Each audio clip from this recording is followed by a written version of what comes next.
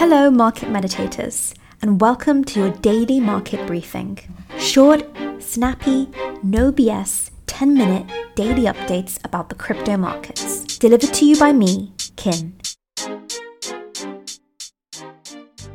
Today is a game-changing day in the crypto markets. In today's call, I'm going to tell you exactly what that game-changing event is, which, by the way, is coming up in just a few hours. We're going to look at why it's important, we're going to look at how it is likely to go down, and perhaps most importantly, we're going to consider what is very often overlooked about this event and what they don't tell you about it, which is so essential for understanding it. Before we get to that point in the call, however, we're going to go over the BTC, ETH, and altcoin market charts and the top headlines in the news today. Once we've covered that ground, we're going to dive into what that game-changing event that everyone should be aware of in the crypto markets today is. On the 24-hour, if we open up a BTC chart, we will see that Bitcoin is trading lower. This is likely to do with risk aversion as rates continue to surge. Worth noting that BTC prices match stock indexes, which also plummeted on Tuesday as investors continue their recent exile from riskier assets. For example, the tech-focused Nasdaq, the S&P 500, which also has a heavy tech component, and the Dow Jones Industrial Average all declined about a percentage point.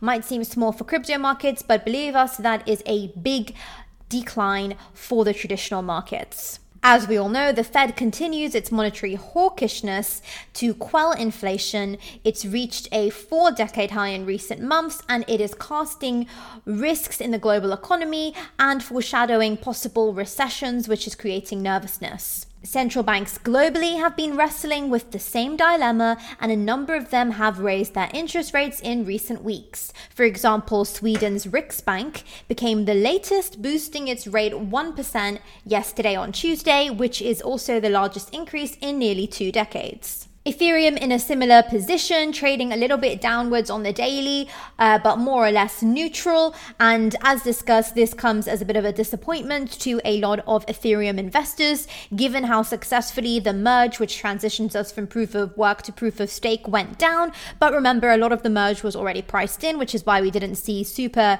volatile price action after the fact. And the benefits are more likely to be longer term, not to mention the merge was only one step on the Ethereum blockchain's network upgrades. There are more steps coming up, like the surge, which will be arguably even more important for the network. Overall, the altcoin markets are not enjoying this current strong risk-off sentiment. A lot of them are trading in the red on the daily. Notable shout out to Atom, which is down about 9% on the 24-hour. And also Algorand down about 5% on the 24-hour as well. That big event that we're going to talk about at the end of this call will very likely leave a mark on the BTC and ETH prices, but more on that later. For now, let's jump into the top headlines of the day to see what risks and opportunities we can acquire from them. Let us start with a positive headline reported by CoinDesk.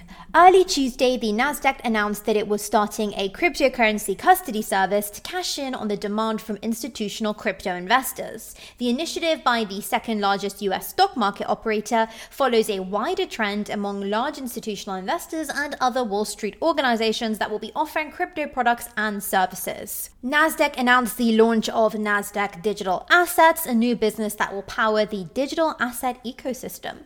The launch underpins Nasdaq's ambition to advance and help facilitate broader institutional participation in digital assets by providing trusted and institutional-grade solutions focused on enhanced custody, liquidity, and integrity. That is right, cryptocurrency is now just simply too big to ignore, and some of the biggest players like the Nasdaq are having to get involved as well. Top headline number 1 looks at the Nasdaq, which is one of the biggest players in the traditional space. Top headline number 2 is going to consider a heated discussion between some of the biggest players in the crypto space.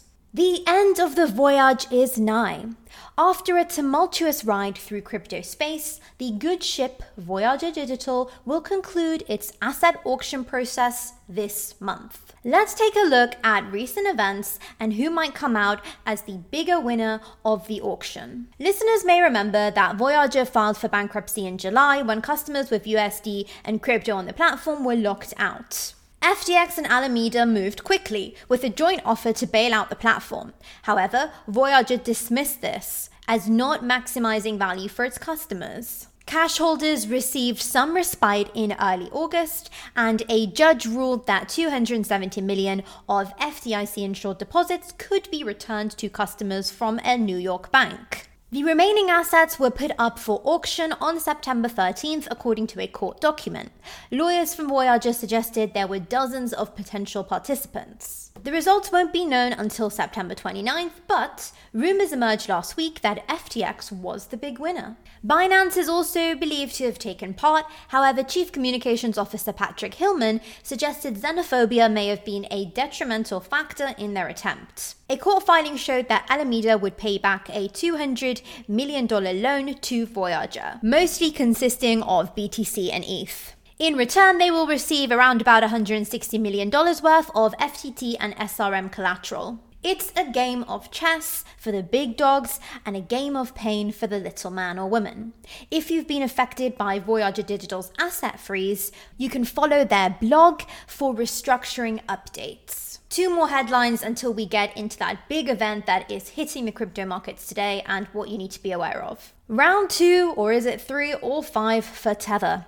Tether has been ordered by a US judge in New York to produce financial records relating to the backing of USDT as part of a lawsuit that alleges Tether conspired to issue USDT as part of a campaign to inflate the price of Bitcoin. The order requires Tether to produce general ledgers, balance sheets, income statement, cash flow statements, and P&L statements, as well as records of any trades or transfers of cryptocurrency or other stablecoins by Tether, including information about the timings of the trade. Likely they will use this to try and verify the claims they are making about bad practice on their behalf. A lot of information there, and therefore perhaps unsurprising that the attorneys representing Tether call this incredibly overboard and unduly burdensome. There goes their weekends. This is not the first time Tether receives a bit of heat. Concurrently, there is also a lawsuit before the New York Supreme Court to have the New York Attorney General release documents it gathered in its investigation into Tether's reserves. CoinDesk is a party to this case. Final headline then before we go into that big event that is hitting the markets today, and it is looking at a very exciting, up-and-coming, but slightly risky part of the crypto industry. Even in a post-merge world, Layer 2 scaling solutions like Arbitrum are still important to the evolution of Ethereum. However, even Layer 2 blockchains need help scaling, as we recently saw during the Arbitrum Odyssey.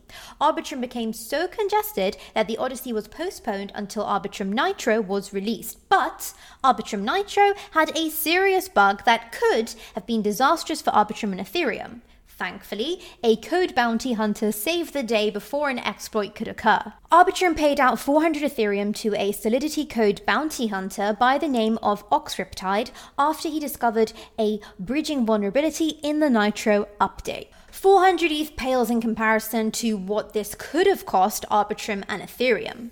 An exploit like this could have forced users to a different blockchain ecosystem altogether.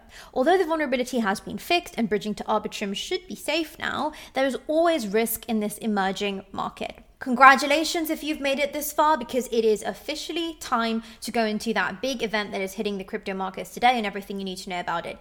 The FOMC meeting. This is due at about 7 p.m. GMT today. You might want to just spend a second figuring out what that means for you in your local time. The part that most people have their eyes on is, of course, the Fed interest rate decision. In other words, the amount by which the Federal Reserve will increase interest rates. At the moment, the market is very strongly anticipating a 75 basis point increase. In fact, this is around about 84% probability chance. However, there is also a view that the US Federal Reserve, led by Chair Jerome Powell, can also go for an even steeper hike of 100 basis points in order to cut spiraling inflation. This is currently about a 16% likelihood.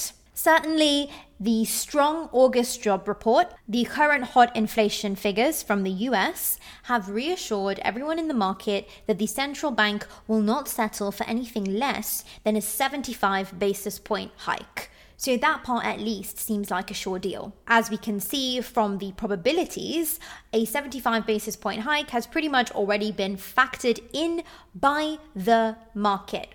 In other words, if we only see a 75 basis point interest rate increase, maybe we won't see so much volatility at around about 7 p.m. GMT today, because this is very much anticipated by the markets. Now, if we do see that 100 basis point scenario arise, that is what could definitely surprise the market and instigate some short-term sell pressure. So the event is the FOMC meeting. It's important because we're going to find out the size of the interest rate hike, and most people are expecting a 75 basis point hike. This won't cause too much volatility.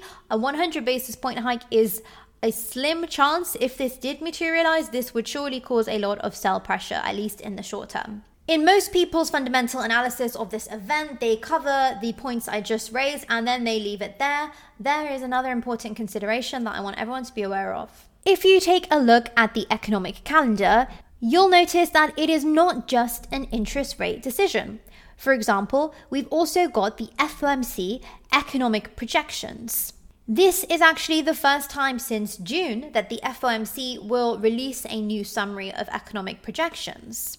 Not only that, but we also have a press conference. In other words, Jerome Powell will be speaking to the press live, giving comments about his decision, about the economy, etc. So it is not as binary as just looking out for the interest rate hike. 75 basis points, yes or no. There's actually 3 bits of information we have to consider. So 3 things you want to be on the lookout for at around about 7 p.m. GMT today. The rate decision itself, 75 basis points, better for crypto, 100 basis points, worse for crypto. Number 2, new economic forecasts. Number 3, Fed Chair Jerome Powell's press conference. For 2 and 3, your analysis is similar.